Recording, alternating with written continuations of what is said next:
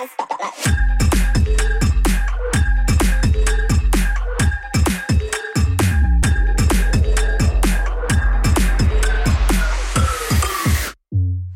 I'm Jacob Suñol. I work at Abbott. I want to invite you to the React Native EU conference in Wrocław in Poland, September 7 and 8. I will be speaking about the React Native in healthcare. Hope you join me and many other folks, and see you there. Hello, everyone. Welcome in another The React Native Show podcast. In the past couple weeks, I have recorded an episode with Matt Hargett about the technology and React Native and bringing the worlds of business and technology together. This week, we are continuing this trend. We are continuing this theme. And to help me do that, I invited my friend from Callstack, Ada Gawrysiak, who is our account management lead. Hi, Ada. How are you? Hi, everyone. I'm doing good. Thank you. And Ada will help me to introduce and to interview our guest with 20 years of experience with transforming different pharmaceutical and medical device businesses, Jacob Suñol. Hello. So, Jacob, how are you? Can you say a few words about yourself? What you do normally? What is your career? Yeah, sure. So I'm very good. Nice to visit you here at the studio. I'm an engineer as a background. I help companies transform into digital and bring those new technologies there. So I've been in multiple pharma and medical device industries. Also, I started my own business. And what else I can say? I mean, I've been always around React and JavaScript. I mean, always means for the last, since 2017, before was too early for people to adopt the technology, and before the typical, I mean, I started with Pascal doing robots. So it's kind of something that you will not do an app now, but that's definitely a case.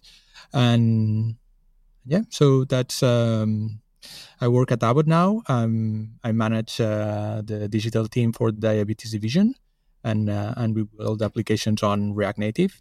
Mostly to help our patients bring their glucose from the sensor to the app.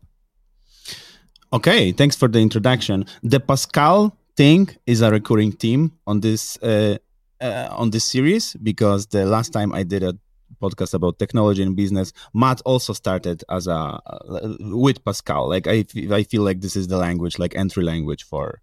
I mean, there was a moment that there was Pascal or nothing at that time, I would say. And C. But like Pascal was more fancy.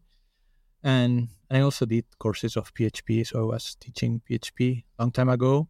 But I'm less proud. I think Pascal is more fancy now, I would say. So is it? Okay. With that introduction, thanks for this. We will jump into our topic. And our topic for today is React Native at scale in healthcare, in business, in transforming businesses.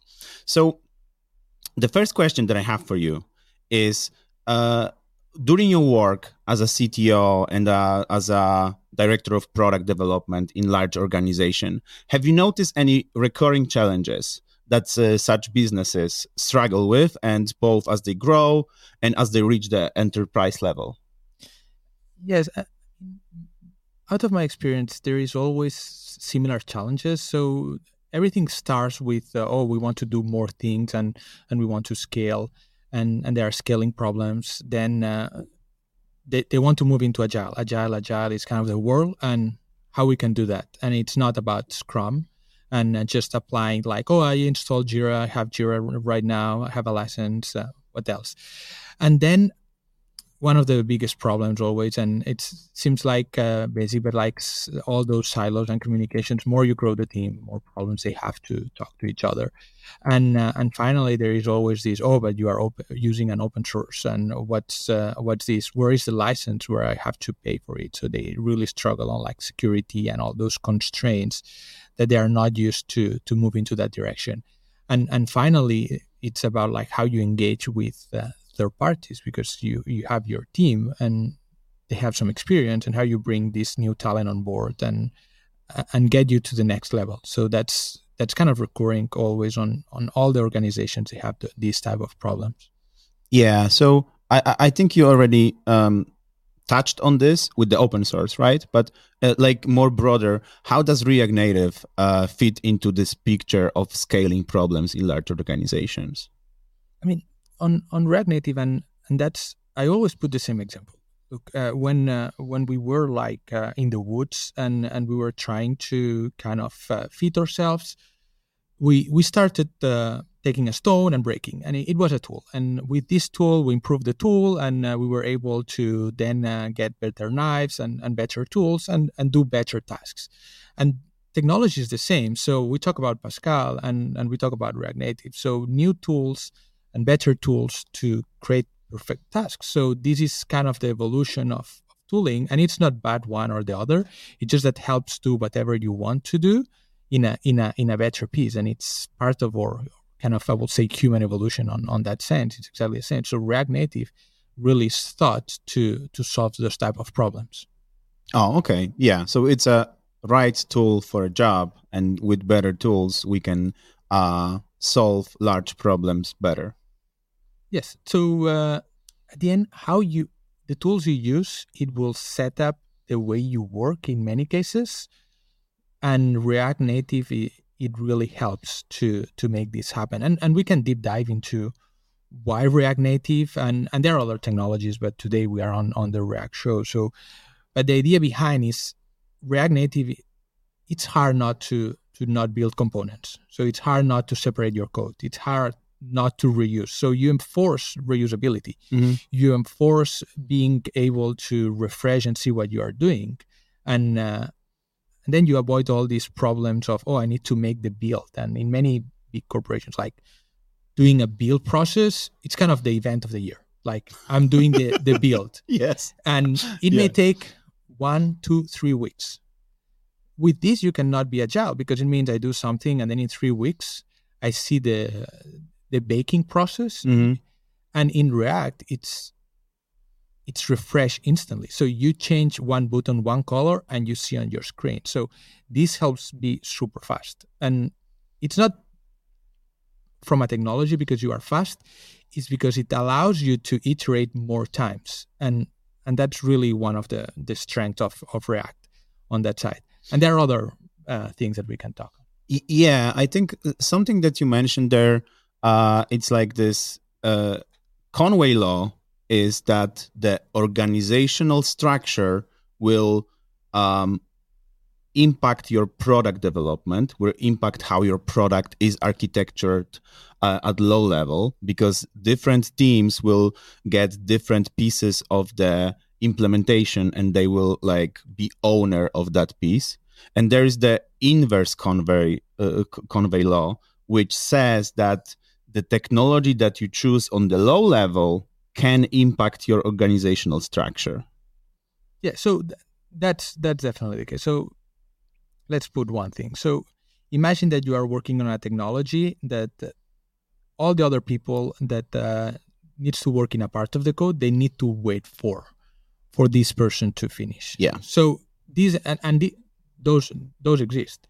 This happens that then you cannot scale up the teams. You cannot really organize a team. So you end up like putting 40 people into a team or like 50 people or even more. And I've seen crazy things. What happens in React is that each one has their own scope.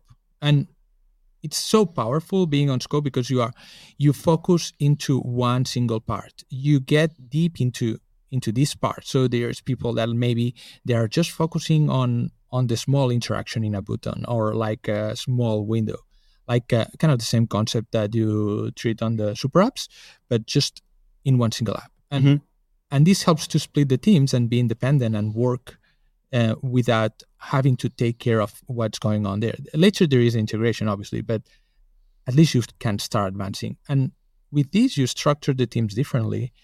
And I mean, it's in many cases, things are common sense. So, and everyone knows that, like, you want to organize a dinner.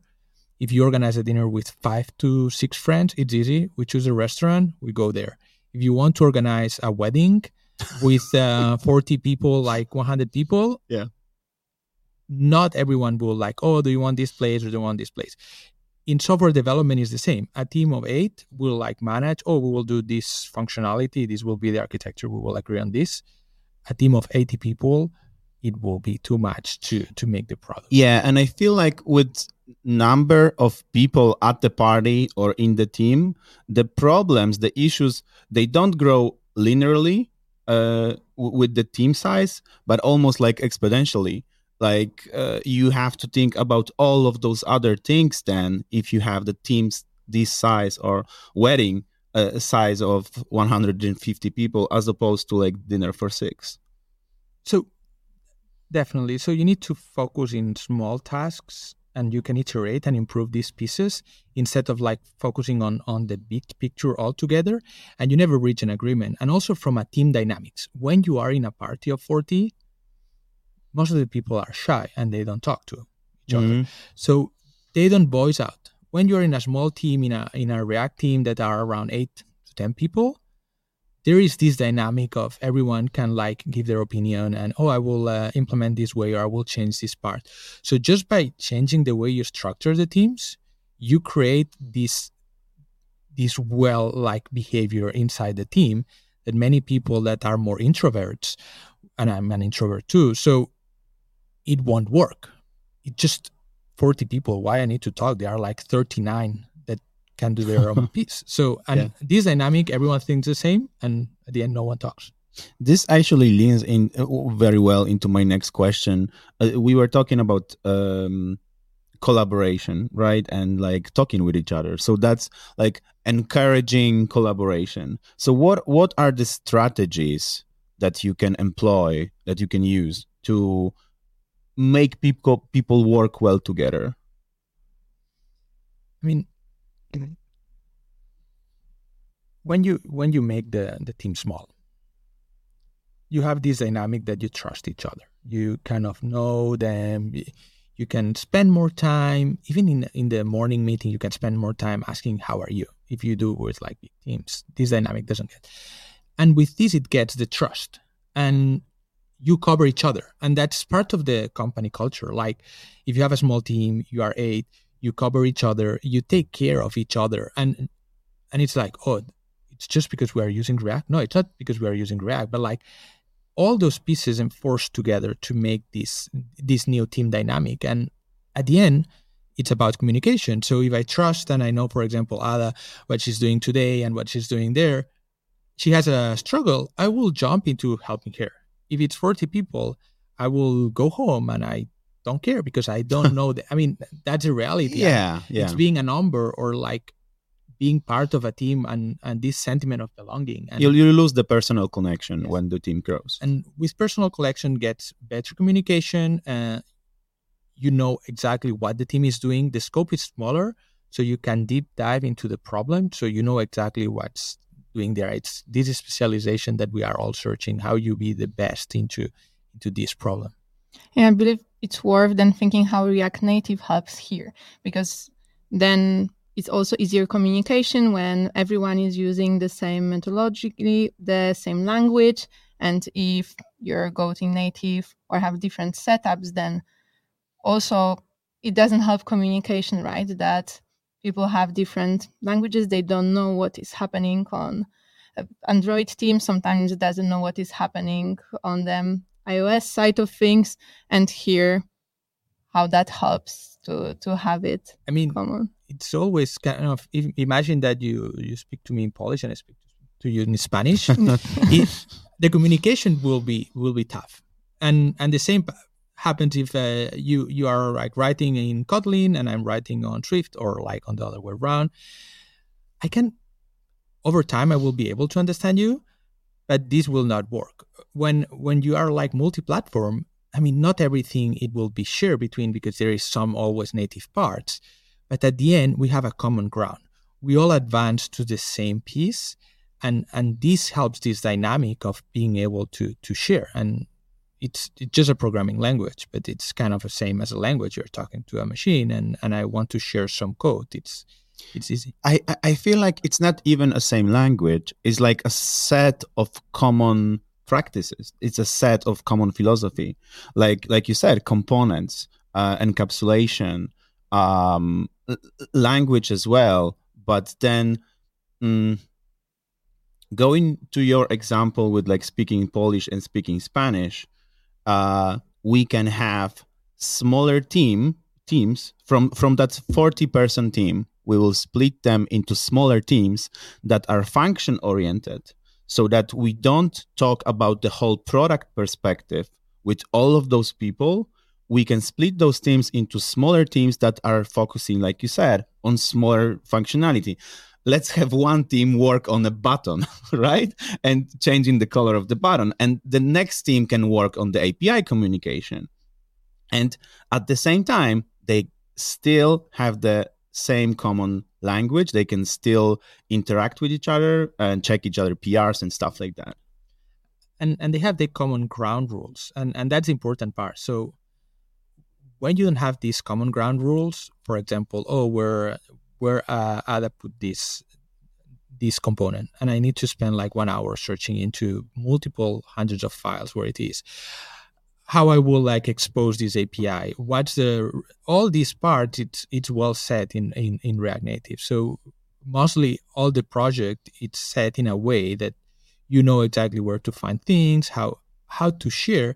And by sharing and being able to expose your code to other people, more eyes can look and challenge it. So instead of me as a single contributor, like getting this part of code that no one understands, this black box, I can do a pull request and people will understand. Because in many cases, if it's not really readable, the pull request, it's kind of magic because you need to go through and it's like, what is this file? What is it making? In React, it's more structured and you have more pieces to get this common ground on top of the language. So I think that's the two main benefits.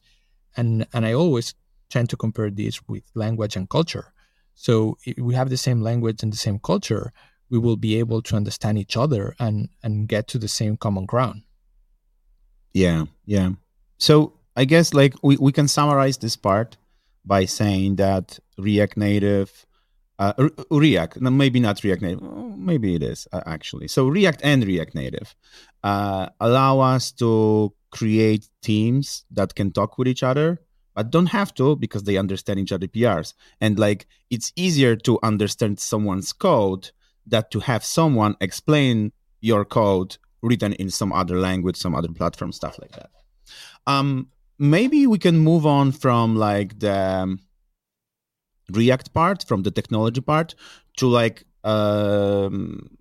teams organization or organization. I was going to ask you from your experience, how does React Native facilitate agile development practices in large organizations? So we touched briefly at the beginning. I think one important piece when we talk about React Native, we need to see this as only a tool. But by changing the tools that you are using, it just sets up a different ground for the teams and a different culture. And I think that's an important concept. This will not improve your code by default, but it will help create a different team dynamics. If you have a big team that has been using the same technologies and the same stack, same way of working, you put them into a React Native or React and you change the way that they are building the code. Then suddenly they cannot work in teams of 40 people. In React, it's very weird to have like such a big team. So you can start splitting those teams naturally. And then suddenly those teams starts to be specialized because each one owns some components. And instead of being two different mainstreams of iOS and Android, you have one team that do graphing, one team that do customer interactions, or another one that does anything else. And it just happens naturally because you are specializing by the tool. Like it has been always this way. So if you have different tools, you work in a different way. You don't cut the same with a small knife that with a big knife. And that's the thing. It just puts everyone in a different perspective, and also the brain works differently because you have the file structure different. You can work in parallel. You see more dynamic how the others are doing. merging code is not such a nightmare, or like less, I would say. Depends on depends on the code. Depends on the code, but it helps this way of agility. Just embrace agility, and agility, and that's something that I need to be clear. Like agility, and it's not about like going and putting Scrum, or like, oh, I'm agile, I do sprints, and then you do sprints, like you do like 20 sprints plan, and I already have like my sprint for the year. This is not agility.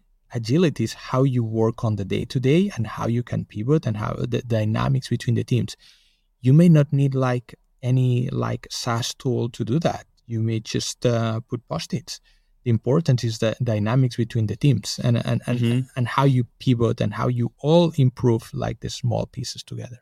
I think you tackled here a very important issue that we observe in big enterprise organizations, that sometimes the change comes other way around for the enterprises, and someone says, let's go agile, let's implement safe.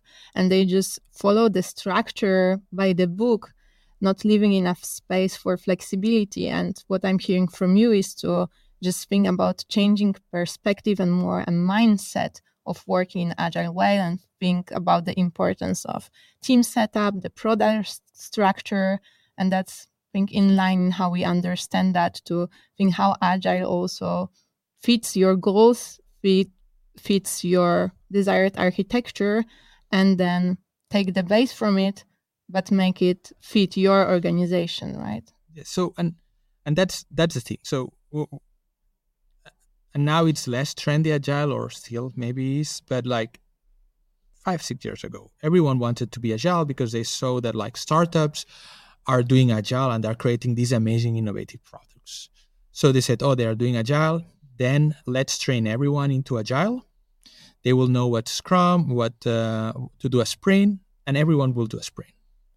And then suddenly they realize, oh, we are not doing the same products as some of the startups.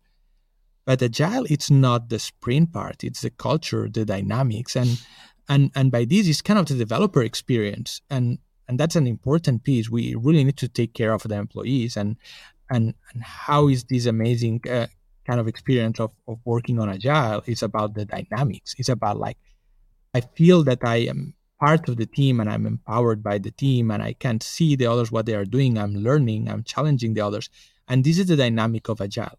It's not the Scrum. In fact, it's the thing that you care less.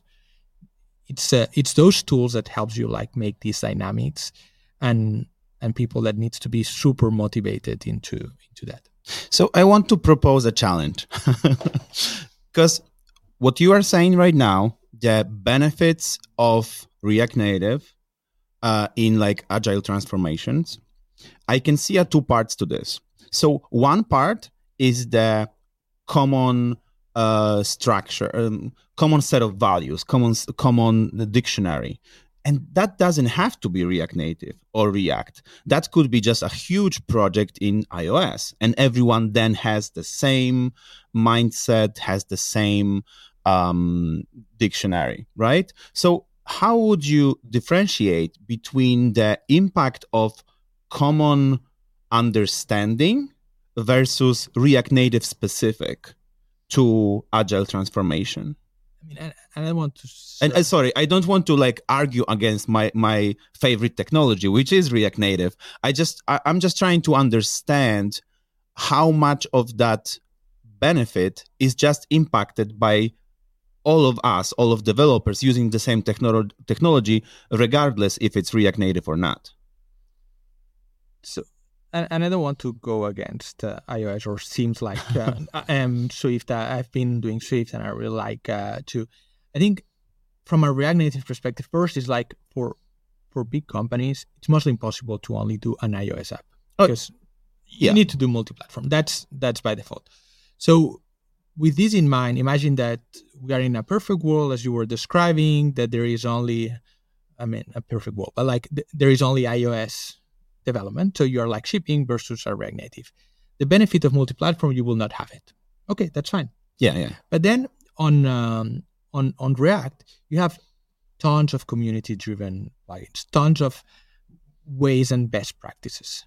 Also, it's JavaScript. And I mean, it's not the perfect language, but to do some prototyping, it's not. It's easier on that side. You can also bring it into the web and do a React application, check it out, and then put it into native. And it's the same technology, the same developers can write on it. Then the community behind that we've been talking, and hopefully we'll talk more. You can learn the code that the other people are doing and apply some of those patterns and get into this side. So definitely, I mean, it's not just about like the native or non-native part. It's about the tools, about the community, about the structure, because you get those as small components, the dynamics about the team, and you just get organized and the thinking in a different way. Okay. I guess we covered the agile transfer. Thanks for answering this. Like, this was really important. You touched on something there in the answer about open source. Yes. So let's maybe move into the open source. How large organization can benefit from open sourcing parts of their code, and maybe what are the legal implications of using open source in products such as healthcare products? So I always start when we talk about open source, and one thing is licensing and the other thing is open source, and this needs to be very clear for everyone. So JavaScript by design is open source because you don't build it, so you can see the source. Kind of the benefit, and each corporation needs to kind of align into their own licensing strategy. That's a different thing. So if it's MIT or other licenses, so that's one thing. But from an open source community, the important piece here is that so nowadays technology is so complex and it goes so fast that you cannot rely only on your own resources to build an app from the ground. So you cannot implement a craft library. You cannot implement like an onboarding or a payment system. You need to bundle things together. And an engineer is someone that picks something that has been built before and improve it over time. And that has been all historically given. So when someone builds a car, they don't invent the wheel. I mean, exactly. Yeah. They took like some ideas from the wheel, and then maybe they improved. They put like narrow, or they put like different ties, and that's building a car. And it's the same for building an app. So you take this community and then you build things. And for like this process, if things we want to improve later, if you find that some library is not working correctly, then you don't fix it on your own. You kind of in the car you will call the guy at the car, hey, your wheel is square. I will suggest like put like some round corners on it. And then they fix it, and everyone like gets corner radius 50%. Corner radius 50%, and then you get this improvement, and that's this part of the dynamic. On top, this is kind of the basics ground, but if you are like at the end, everyone is attracting talent, and everyone wants the best developers or get to work with them, and by giving back and giving in, you just create this dynamic, and they put you on the spot on like, hey, do you really what you are doing, and they test, and people like to work with people that has similar thinking, and by this dynamic of on the community base, you get this sense of belonging. On the front of employing best talent, I think it can be also said that when using open source, you are employing the best talent because someone already spent hours and hours polishing that particular library, React Native or like React Navigation or anything like that, paper. And you don't have to employ them directly, but you are using their work. And then if you can give back and maybe improve on that work, maybe add something from yourself, you engage with this person, you engage with the community, and you build this bond that I'm using parts of your code, but I'm also like contributing to it. Yep. And and that's the case. So you really put in another point that it's important. You use one of those libraries, and they have thousands of stars and thousands of contributors and people that are looking into those eyes. There is no way a company that their main focus it's not technology, that they will make so much investment into a library that do only the React navigation. And it's just an example that you take. Yeah. But like that's a reality. Why you invest like 100 people, 1,000 people, like improving the navigation of your React, like implementing from ground the React navigation? Your main focus should be the business and The product. the product that you're using, not the navigation. Yeah, I believe that here we nicely tackle that it would be important for organizations to understand the power of community and that React Native is about community. So if you decide to go that way, then it can really boost your efficiency and save your time because you have a set of tools that are already out there and you can use them. But then sometimes we hear from the organizations also some concerns. So will this library will be maintained? Or, for example, that they need legal approval to be able to implement certain library. Do you have any experience or example from that perspective? Yeah, so in organizations I'm working with, there is always this concern of, how we can use this library, what's the license, and who will be the maintainer, but that's historical reason. So in the past, you were licensing a library from another company and you were paying a subscription kind of fee, and they will take care of it over the versions. On the open source community, you use something and maybe the main maintainer took another job or decide that now he goes into Rust and you don't have anyone. And that's kind of for companies that really invest into this library, then it's kind of, what we can do on that side. And I always say the same, look, there is no problem. Because if there is no maintainer on that side, you can always take it and start maintaining it. And a long time ago, I was kind of maintaining one Django library, and I stopped maintaining, and someone else it's maintaining Took now. it over, yeah. Django is not anymore something, but let's pause for that. But that's not the risk. And I always explain this. So there is dynamic, and definitely this will stop being maintained. But it doesn't really matter. There will be another one that will be maintained. And hopefully, if you choose the right libraries, and that's also important, like when you are like taking open source, you need to look into that and like do a bit of due diligence of like what you are using. It's not like, I have this library, it's okay. No, you need to make this exercise. And I think that's important piece. So it's an extra effort to begin with, instead of paying a company that will like put this black box. But from the other side, if you have an issue, you go into the non-black box. There is someone behind. There is always someone behind that you can like dynamically chat and get engaged. You goes into conferences, you meet this person, you grab a drink, hey, how you implemented this? Also, you look into, I will implement this in a different way, or on my case, it doesn't work, or the performance is low.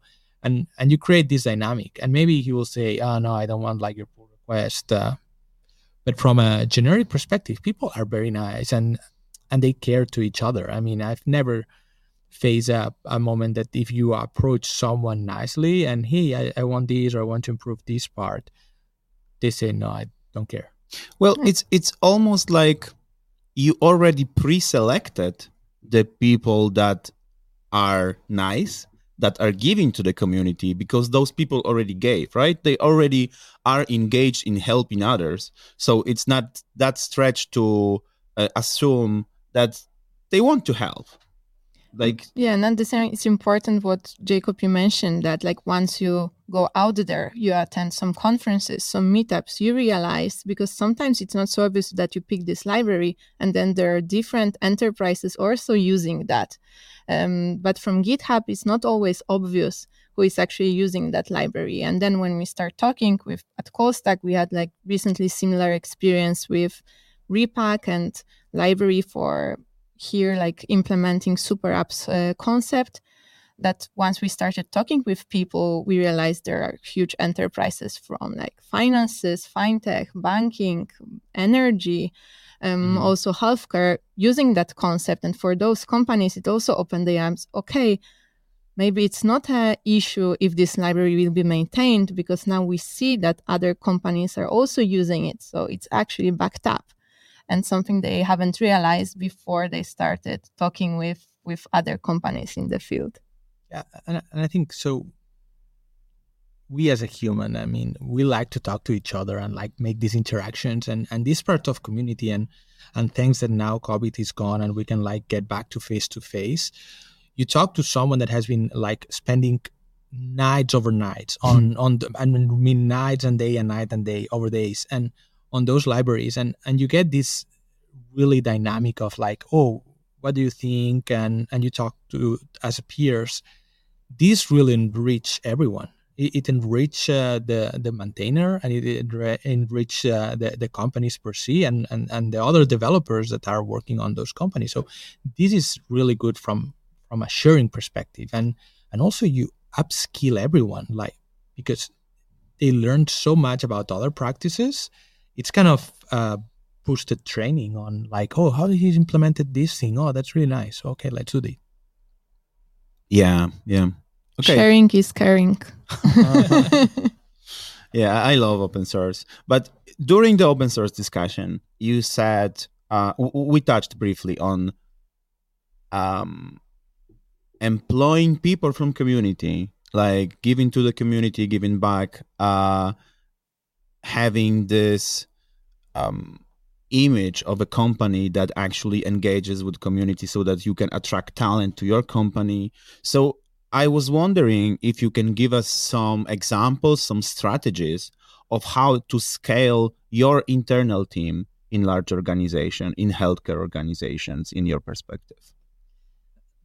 So we talk about like, we want to scale the team. We are 40 people based it in 2 years in a technology. And now suddenly there's someone new coming in and they said, oh, we are moving everything into React or React Native. And they say, oh gosh, I mean, think about this. Like, oh, I'm here. I'm a writer on a newspaper, and then suddenly they said, oh, you've been bought by Polish, and now you will have to write your news in Polish. And I would say, oh, now what I have to do? Like, I don't have any learnings and anything. So the only thing I have to do is just go to Ada and say, let's do some close trainings on the learning part. Mm-hmm. And that happens the same with the community part. So I will bring some people that knows Poly. So some people that knows React Native and start hiring on that side. But the majority of people will need to learn through. And by using the community and get like the expert that's been already there, that maybe they don't want to work like full time into another product, but they want to kind of advise you. It really helps to make this learning everyone. So the ones that are more on the native side or other like even other technologies in the past, I used to manage a team that was been implementing in Qt all the applications and Qt by Qt, like the traditional Qt from the 80s. So, and they end up learning new technologies, and it doesn't really matter. It's just that with this community, bringing these people, you create this dynamic of learning, and it's so rewarding for both sides. Mm-hmm. Because you may say, no, the person that is kind of been working on React Native doesn't learn anything. I mean, it's not true, because I disagree. There is kind of other patterns that they was not used to. They are evolutions, or like from a business perspective, there are things that are used to be in a different way, or like scaling problems. So it's a win-win situation. And the good thing is now this dynamic exists. So there are a lot of people that are dedicated to open source, and they earn their salary just participating into the community. So that's not anymore the case in the past. That was like some people that it's kind of their side job overnight just dropping. So this really helps a lot to bring this talent and this knowledge in-house on full speed. So I like how you started from example of having a native team, right? iOS, Android, native team, and then trying to embrace new React Native to the project, and then having some external trainings, maybe having some React Native developers coming onto the team and then sharing knowledge. I think that's quite common path to do. And also, like with the sharing knowledge, you said that React Native developers, they don't like to, the perception is that they don't like to learn new things. Actually, I think in React Native teams, the possibilities to learn other things are much greater than in any other technology that I know, because like when you have your team members that are Android native, iOS native, they can give back their knowledge to React Native people, the native knowledge. The React Native people can give back the web JS knowledge to the native people. And all of them also can start figuring out the processes that work on both platforms, the pipelines, like the spectrum of possibilities of knowledge sharing. I think it's greater in this like multi-language team than in any of the like singular language team. Yeah. Sorry for the tangent, but like I really like the subject that when I'm a React Native developer, my possibilities are much greater than in any other technology, because I have my hands in so many like different things, technologically speaking. And it's this concept, and we joke about, but like about traveling.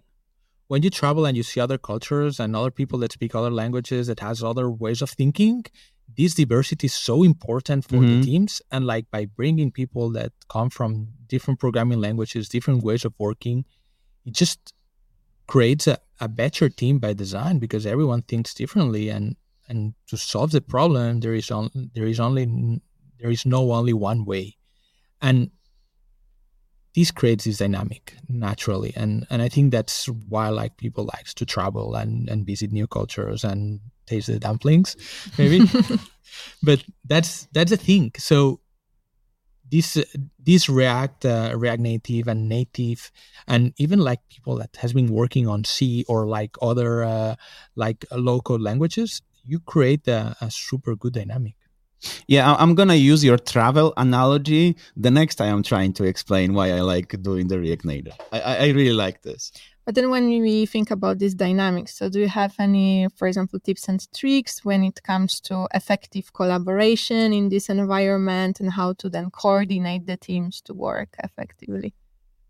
Yes, I mean, for me, and I think that's very studied. So, and on I will like to kind of think how you measure this, and because at the end, if you cannot measure, you end up like not being able to improve, and that. So on the game theory, there are three things to engage someone on a game, and I really like to compare like with how it's on the work. So for a game, there are only three main things that people focus on. The first thing is to have fun. The second thing is to enter in a flow state quickly. And the second thing is not have a deception or like be frustration piece.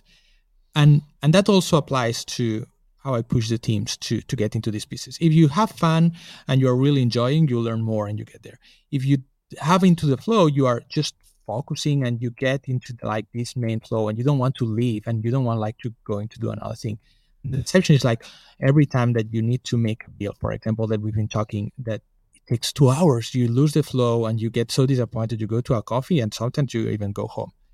And yeah, and that's the main three things that with this collaboration and this coordination, we need to make like all the teams to get into these main three things. Like from a company culture, it's where like we push into that side, really have fun, try to get into the flow as soon as possible, remove all the barriers for all the developers, get engaged with other communities, and not get deceptions, not have to just, this is not working, I will take me 2 days to make it happen, or like I need to make this build, or like, I have a bug, or I don't have a stack trace, how I have to solve it. So these, you bring the community, they have fun, they share other things, they get into this flow, and the deception is lower. Because when I have a problem, I ping Stack Overflow, I ping the maintainer, and they will help me solve. And if I have this trust, they will like quickly come back to me. And this is kind of the three ingredients to make this developer experience and like any employee experience really happy and enjoying their life. And at the end, we work so many hours that if you are not really enjoying and you are all day with deceptions and not getting the flow getting eaten out, it doesn't work. And I think that nicely brings us to another topic that we wanted to discuss. So engaging with third parties, because to allow engineers to have fun, you first need to allow them to grow and have comfortable environments. So we wanted to discuss with you this like mindset of bringing third parties on board, but with the approach, do it for me versus teach me. And bringing this training on board and how to engage third parties in the way that really grows your team. So and that's part of like this kind of 40, 50 people team versus 8 people team. Like in many ways, the way you need to go through is by bring the right talent and train the right talent. But you don't want like to just kind of put more people into it without really making sense of it. And we want people that like you bring the knowledge from the outside, you upskill your teams, and then you have your teams that they really care every day. And that's something that I always push in. I don't want like outsourcing. I really want like people that are engaged, that believe on the product, that believe on what we are doing. In healthcare, it's easy because like really when what you are doing, you really see that you are impacting people's lives. It really matters. It really matters. And like, this is the dynamic you want, like people that care, like they are looking into one application and they say, oh, maybe I will need to improve this. Or they go to the supermarket and see someone that is using your app and you are like helping them improve their lives. And that's so impactful. And when you create this with third parties, in many cases, if they are learning and helping you upskill, that's great. If it's just kind of, this is the conflict of interest. If it's just people that like, it's an hourly rate kind of thing on like more hours, then you don't get this good dynamic because the other third party just wants to get more hours. So it doesn't really matter if it's good or bad. When you bring people on board that wants to make like it's on success story, you upskill all the team. And I think that's the dynamic that we need to really break in some organizations. It's about like, we want to make everyone better at work and get this better flow, like. Yeah, I guess it's all about goal setting, right? If the goal is I hire you, you create this particular piece for me, then you will give me this piece of the application. But if I hire you and we together are going to create the best piece possible and you will teach me how to do it on the way, then I can make the next piece myself, maybe with some oversight from your side. And then I can make the third piece myself altogether and maybe also teach some of my other developers of how to do it. And that's the dynamic. If you don't create how you are describing, what happens is that you end up having people that doesn't know how to do things on top of outsourcing people that will do things. So, and I've been in other organizations that mostly some of the employees were just managing outsourced. They were not really doing the work. And then you have these dependents that you never break. And the people are frustrated because they are not doing things. And the others are really just I need to do more hours. So there is no this care of the product, of what you are doing, and the sense of belonging that we were talking about the community. And I think this needs to be clear from the very beginning. What do you want? Like what I want, like how I want to learn, how this is dynamic. And thinking about long-term goals, right? So having your team really maintain the app, because sometimes in the short term, it may look like bringing software agency may be the faster way because you bring your product faster. when your development exceeding the hiring possibilities, then it's a faster way. But then when thinking more of a software consultancy, you're thinking of where you want to go with that third party. I think that's very much what also we stand for. So how we can enable really the team of the clients that we work with, not really doing the job for them, but doing it together. And I think that's important for also many companies to have in mind the end goal that they want to reach. Because I also know some companies that they started outsourcing and then at the end they woke up and they had like 70 or 80% of the development team actually outsource. And then they start thinking what we can do with it. So then they started training and looking for higher in-house. So sometimes it's better to have it. I think always is better to have it first in mind. I think this is changing. So I remember like when I started my own business in 2011, it was one of the first like digital health companies. It was not called that way. And at the very beginning, we were like building our own SaaS product. And suddenly we realized that the door-to-door was super hard. Like we're like super small company going to doctor, do you want to use my online cloud solution? And it was not really on cloud. So it was on SoftLayer that it's dead already. So it's really like, and we realized that the industry wanted to start getting digitalized. So I started talking to the pharma industry, and it's how I enter into this part. And they were like, oh, that's perfect. You can develop. We don't want the source code. We don't want the data. Can you bring me just one report? And it's how I end up like building this solution for like the industry to be able to create their dashboards and create their technology without they didn't wanted anything, because at that time it was just for a purpose. Like I want the metrics of the report. Now things have shifted. Everyone like it's kind of, oh, we really need to build those resources in house. We need to make a product. It's a product now. It's not anymore like I'm doing a service for something. And I think that's important for everyone, and to get into this mindset. What do you want to do? And also for the developers, when you're hiring, there are people that want to be part of a big thing. And when I interview, they say like, what's your like outsource rate? What, it's a product, or you are part of a marketing, like just a launch of something there. So that's a big difference. And I think that's, I mean, there is everything, it's valid, but like we need to differentiate those pieces. Now I had two, but now I have three perspectives from for hiring third party. One is upskilling your team because you want your team to grow. The second one is de-risking your project to your stakeholders because you want to invest in something new that your team has never done before. So you employ someone that is expert in their field that can give you assurance that your product will deliver, will work, and will work best. And then the third thing that you just mentioned, which I didn't previously, is that when you are hiring for your internal team, you want to show them that, yes, we have the quality in-house. Yes, we have a training in-house. We have good product.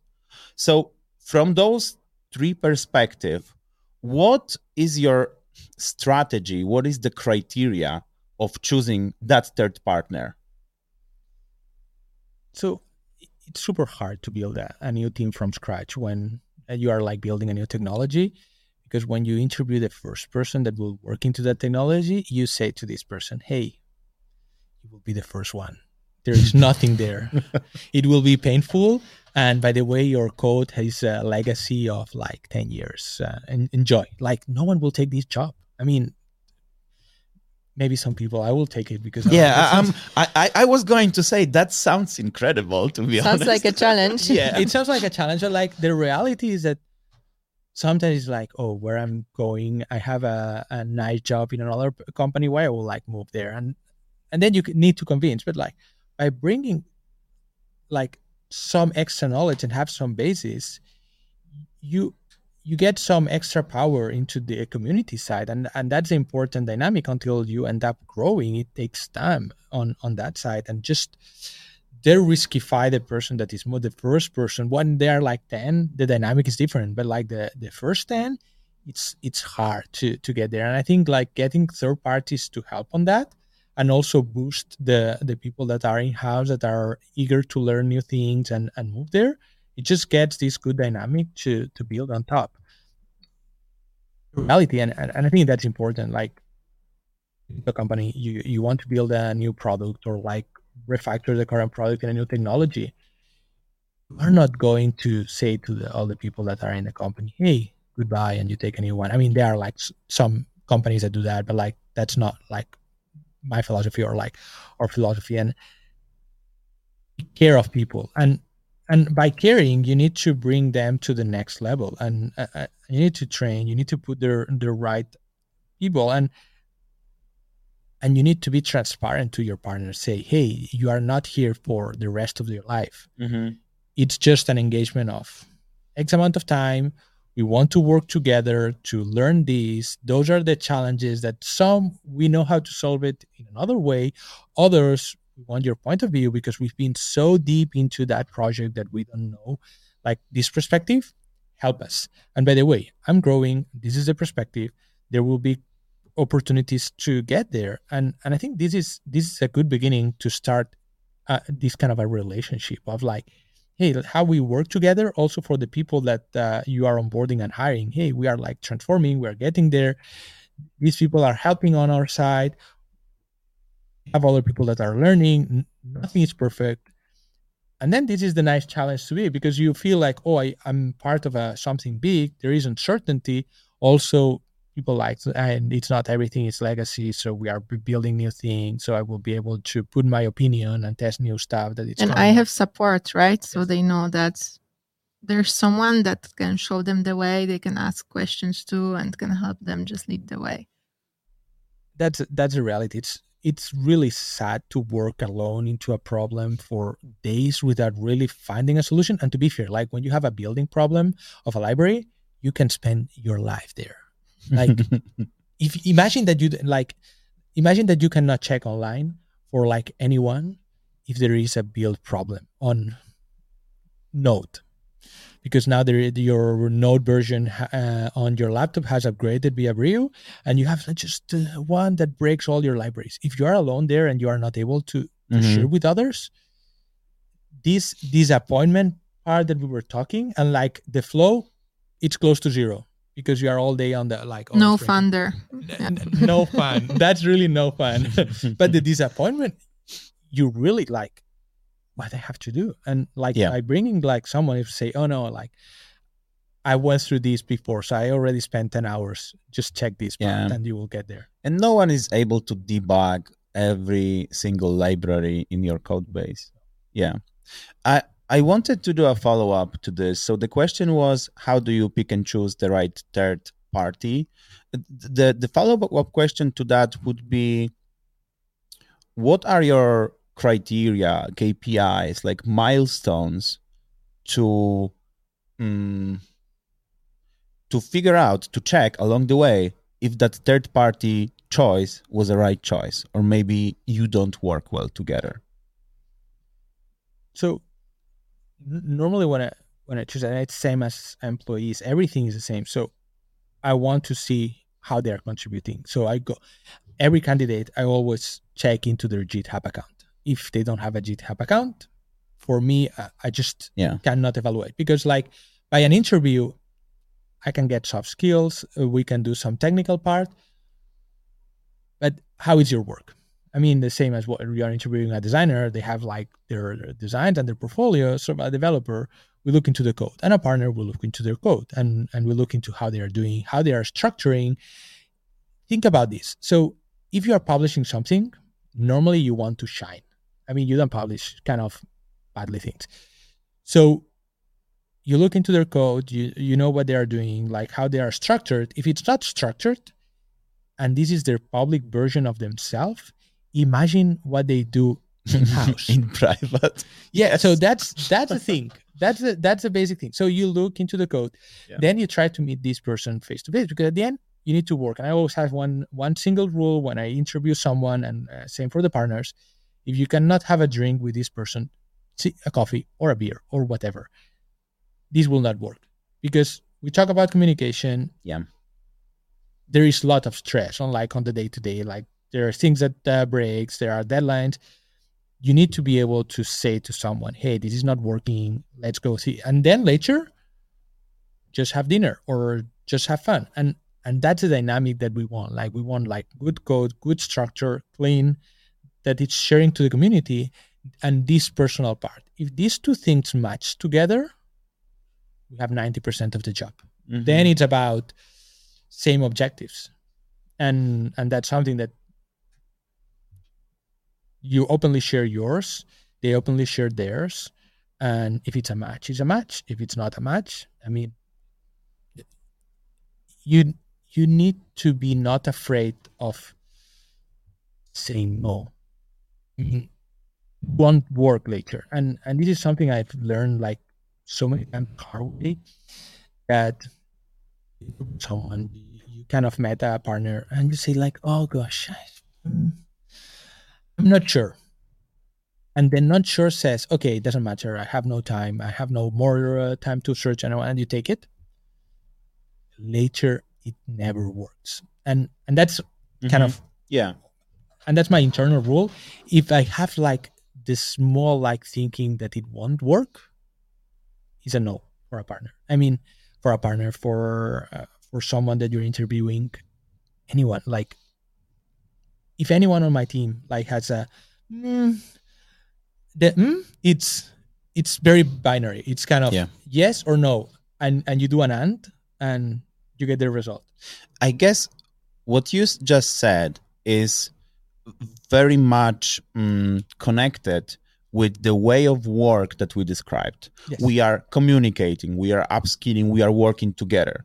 If you would be hiring someone to do this one particular work that needs to be a black box, and here are your inputs and here are your outputs, and I know that you are a genius in this particular work, maybe I don't care how well you communicate. I hire you to do just this one thing. But if this is going to be a relationship, and if we are going to communicate on a daily basis with like work environment, it's, from my perspective, it's, I'd rather have a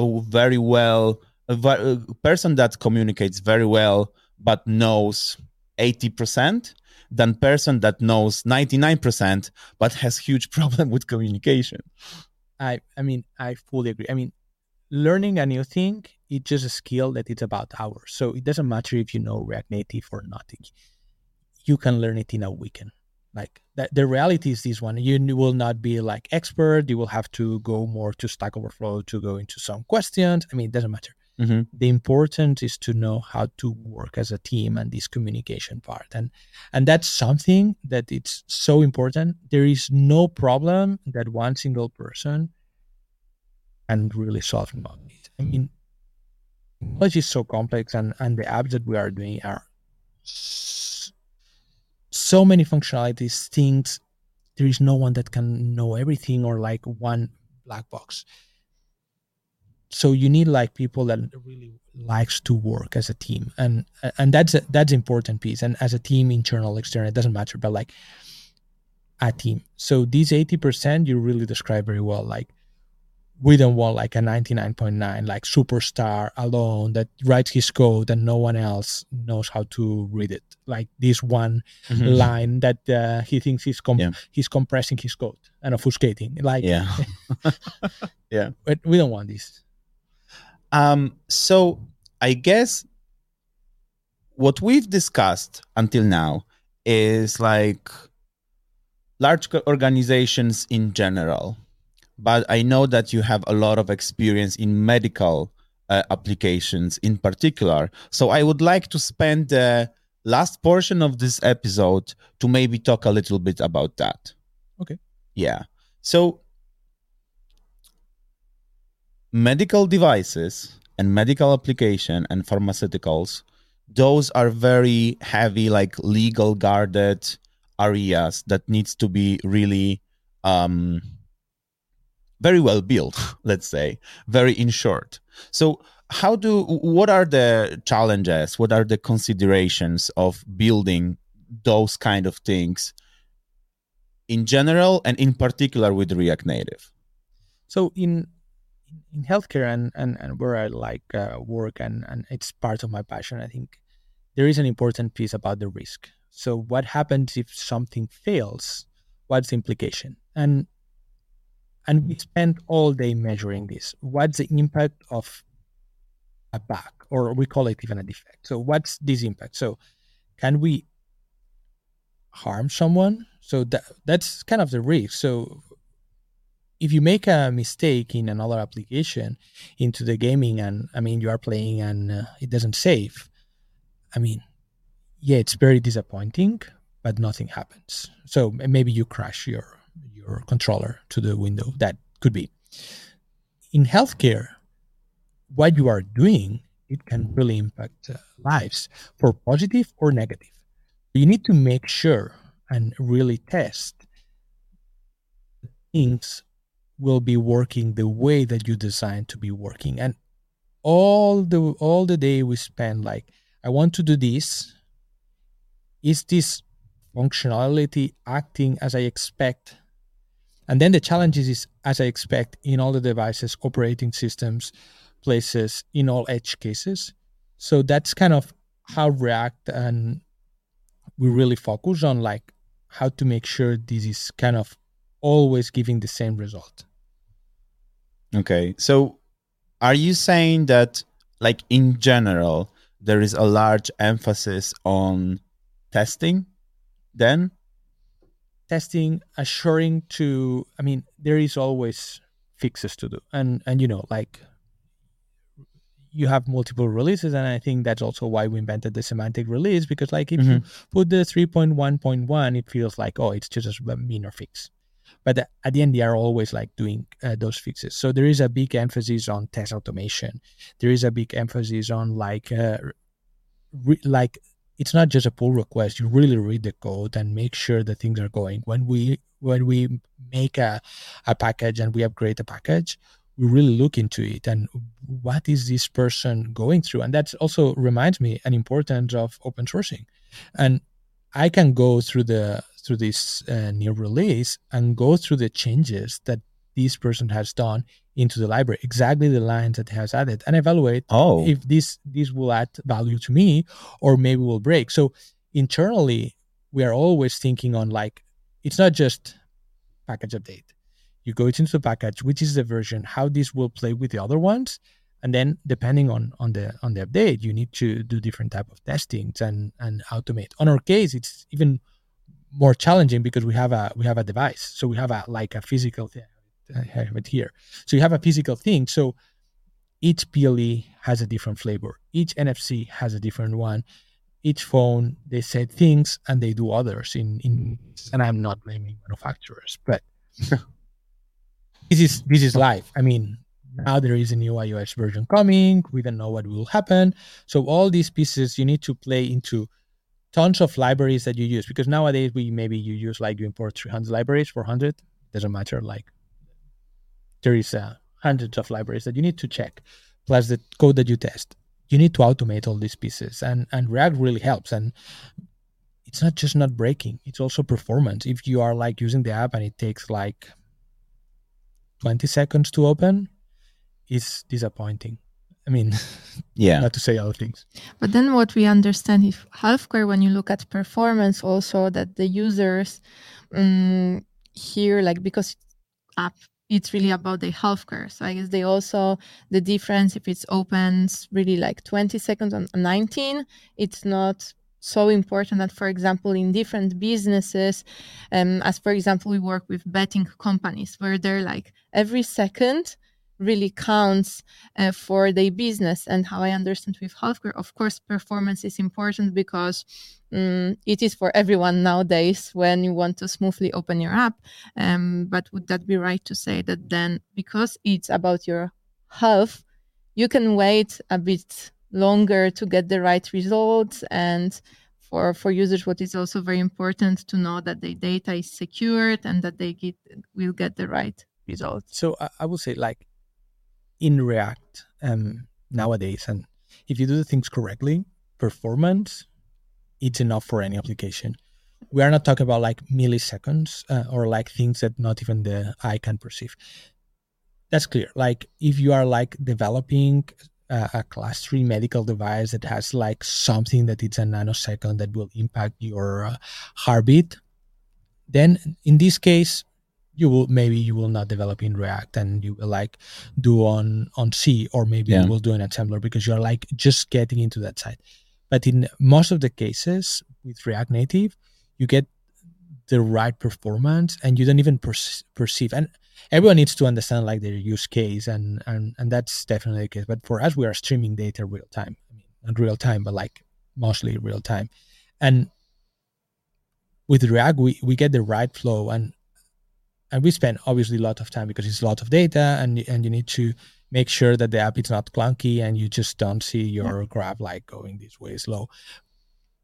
But it's really good. I mean, we don't see a difference between native and non-native, even like the volumes data. And we have some, and the good thing of React also, if there are things that are not performing as you expected, you build your native component on it and you're good to go. And it's not enough in native, you can do it in C. Yeah, I think it's very important what you tackled here, that React Native really allows you a great performance of the app. And what we sometimes observe, that there are big companies, enterprises coming to us with performance issues. But when we really dig deeper, we find out that it's actually a setup issue. Because when they were making a decision regarding technology, they sometimes didn't go fully within React Native, but invested in a hybrid setup, brownfield approach. And because of the complexity, there are the performance issues that then, when they're thinking what to do with them, as you mentioned, they try native screens, and it's really, really complex app. That brings us back to the topic of really then complexity for developers and very long building time. So I think that nicely really connects everything that we discussed today here together. I think simplicity is the key, and we need to understand that like if you get like an architecture that it's cumbersome and people like start like mixing technologies and things, and it's crazy complex, and you get there and you don't know where like to, this button, okay, they will need to write it in Swift, and the other part it's in React, and the other part it's in another language. Oh, by the way, I have this is in Iconic, and it just charge like something on top. It gets where it gets a disaster, and it happens. I mean, it happens a lot because it's kind of, we have this one, and then we don't want to transition. But like if you step out, and that's the important part, to step out, look what you have, and say, look, this makes no sense. Instead of just investing on like patch over patch over patch, just clean it up and rethink in the React way, or rethink into the React way or your other technology. But just step back, what you've learned, go to other best practices, like go to the online and check what other people are doing, and just rethink about like your architecture. And I think that's the role of architects. It's like step out and like look into what's this and how I can piece. I remember like I was in an application a long time ago. I was like, oh, it's very slow, I don't know what I want. And they were like, oh, but we implemented Redux, and it was not like, it was crazy, like the way that like was sending messages. They have so many subscribers that have more subscribers into the app that app downloads. I mean, it was like really like, and then it's like, oh, I don't know, like this subscription and it doesn't really work. And I said, yes, but like you change one line and it self change like hundreds of things that they are not even visible, and you are enforcing to change it. So those are the things that React can solve. Obviously, you need to know that, but you don't have those problems of performance. And at least, I mean, in the general practice, I would say. And that's also the mindset that we want to promote. So very much this reverse Conway law. So for the companies to really think about the structure of the software, the structure of architecture, just firstly break down silos and then adjust to your organization, not the other way around. So to really then allow for this simplicity and have the end goal in mind, and think about that way. I think if people are like, as we said, like if you're having fun and you are taking care of the product, you get improvements, and there is always this dynamic. Oh, I think I can do this better. And you take this, and as a team you cover each other, because like you don't want, like, people doesn't want to have a problem on a Saturday night. So if you do the right things over the week, then on the Saturday you have less issues, and that's definitely the case in this dynamic of collaboration, of caring of each other. All these kind of, not I will always say, like, naturally solve when, like, you have teams that cares to each other. They all work into making this happen, like performance improve, testing improve, quality of the code improve, happiness inside the company improves, people are more engaged, you have less rotation, everything gets better just by, like, and I will not say just by one technology, but like making this ecosystem of caring of people that brings this joy of, like, oh, I really want to go to work because now I have a good problem and I'm seeing that I'm impacting millions of people. Yeah. On the topic still of medical applications of technology, how important it is for you to pick the right technology that is mature? How would you rate the React Native maturity in terms of, like, medical applications on, like, other applications as well? That's a really good question. So now, I mean, now React Native, it's kind of trending. Everyone knows. So I would say it's easy. I remember on 2017, I was like, "Oh, let's move into React Native," and people like, but it's only a 5 years technology. Are you crazy? Like, what is React Native? Like, they don't have like 10 years. Where you will find, like, the big question normally is where you will find 10 years of experience of React Native. And I said, there is no one. Yeah. I mean, 5 years. I mean, maximum you have like 5 years, and then it's kind of the founder kind of a thing. And nowadays, it's, as a lot of companies are using it, it's easy to choose. But normally for me, when I choose one new technology, and so the reality is that there will be other technologies, and we all know that. Like, React is one thing now. It's one of the things that it's kind of straightforward to use it. New things are coming. It may surpass, or they may die. Like, it's kind of the rule, as always. You need to choose, like, normally look into what are the products that are building, how it's supported from a community. So if it's one single person, I will not take the risk. I will take it for my personal website. That's definitely the case. Yeah. But for a big company, I will not take the risk. And then see a bit the projection. I always embrace, like, play around with it. So don't jump into a like 1 year project or 2 years project without really prototyping, and ask your developers how you feel like going through it. So you do one prototype, you talk to the community, go to a few conferences. Now that you can do, YouTube is amazing. There, like, you can learn anything. So chat there, get some performance, compare. Now you even, like, maybe now not, but maybe in a year you can ask ChatGPT how to get one versus the other one, and you will get a nice report. So get your research, and it needs to fit your problems. And I think that's where, like, here we were talking about, like, what you want to accomplish, what are the tools that you want to make it happen, and then you're old, 5 years old, or like it's 20 years old, out the tool. I mean, evil. And if I have, no, that's serious. Like, they are like super modern knives, and all these. Are you using those, or like you are using the traditional knife? Yeah, I'm using my favorite knife. I have like probably 2 different knives that I use for all of the things. But they are like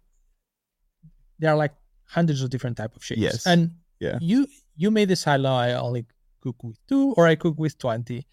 And in the technology is the same. Make your own research and decide. And it's what I do. Like, I always test new things. I spend a lot of time testing in new stuff.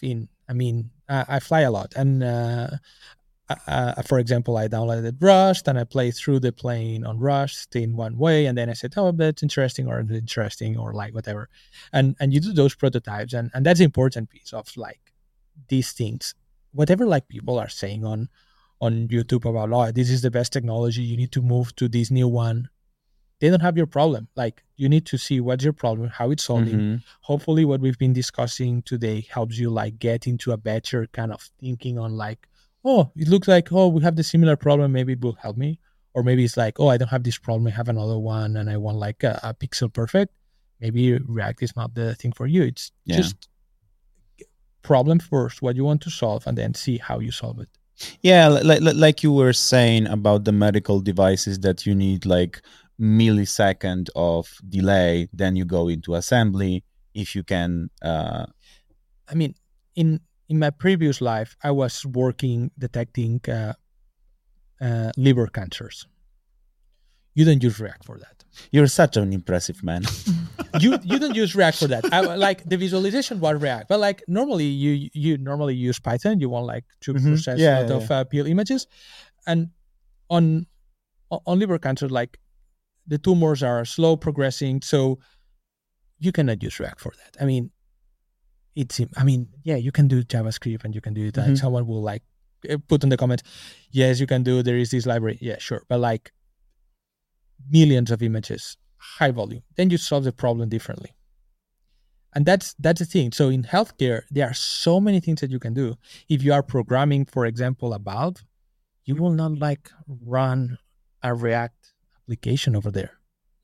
Or for example, if you are doing a pump and they have their operating system, it makes no sense. So you decide. In some cases, I mean, to be fair, there are people that are experimenting with JavaScript over that, but like it really depends. For the majority of apps on the healthcare, like for the majority of apps that are on a personal phone, like the apps that like more on the medical device that are more customer oriented, if it's on a customer phone or a patient phone, then it's really good. I mean, if it has a screen, you can put React on it. Yes. Yeah. Even in the HCP, so in the doctor's office, if they have this screen, you can put React on it, and in some cases you can even like make nice visits. So it really depends on the dynamic what you want to do. React is very oriented on visual part. So if you are not doing visuals or UI part, then it doesn't work. But you can use some patterns. So that's the case. I think I would like to end on this. I think it's a really nice wrap. I will briefly summarize what we discussed today. So together with Jacob and Ada, we mix technology and business perspectives on working with React Native in general and in healthcare companies in particular. So we discussed breaking silos, running agile transformations, scaling teams, and working with open source. In short, if you are looking for some tips and tricks of how to tackle organizational issues with React Native, especially in healthcare, so we have just recorded a must-watch for you. Thank you so much, Ada. Thank you so much, Jacob. It's been a pleasure to talking with you. Thank you, everyone who listened to us. And check out more episodes that we have in this series when we mix business and technology. In our other series, when we talk about React Native in particular, subscribe to our newsletter. And I hope to see you both on React Native EU 2023 in Wrocław in 2 months, in the beginning of September. Are you coming? Yeah, sure. I mean, maybe I stay here. Okay. If you want to discuss some more healthcare organizational topics with Jacob, come to Wrocław in early September for a React Native EU conference. Thank you so much. Bye.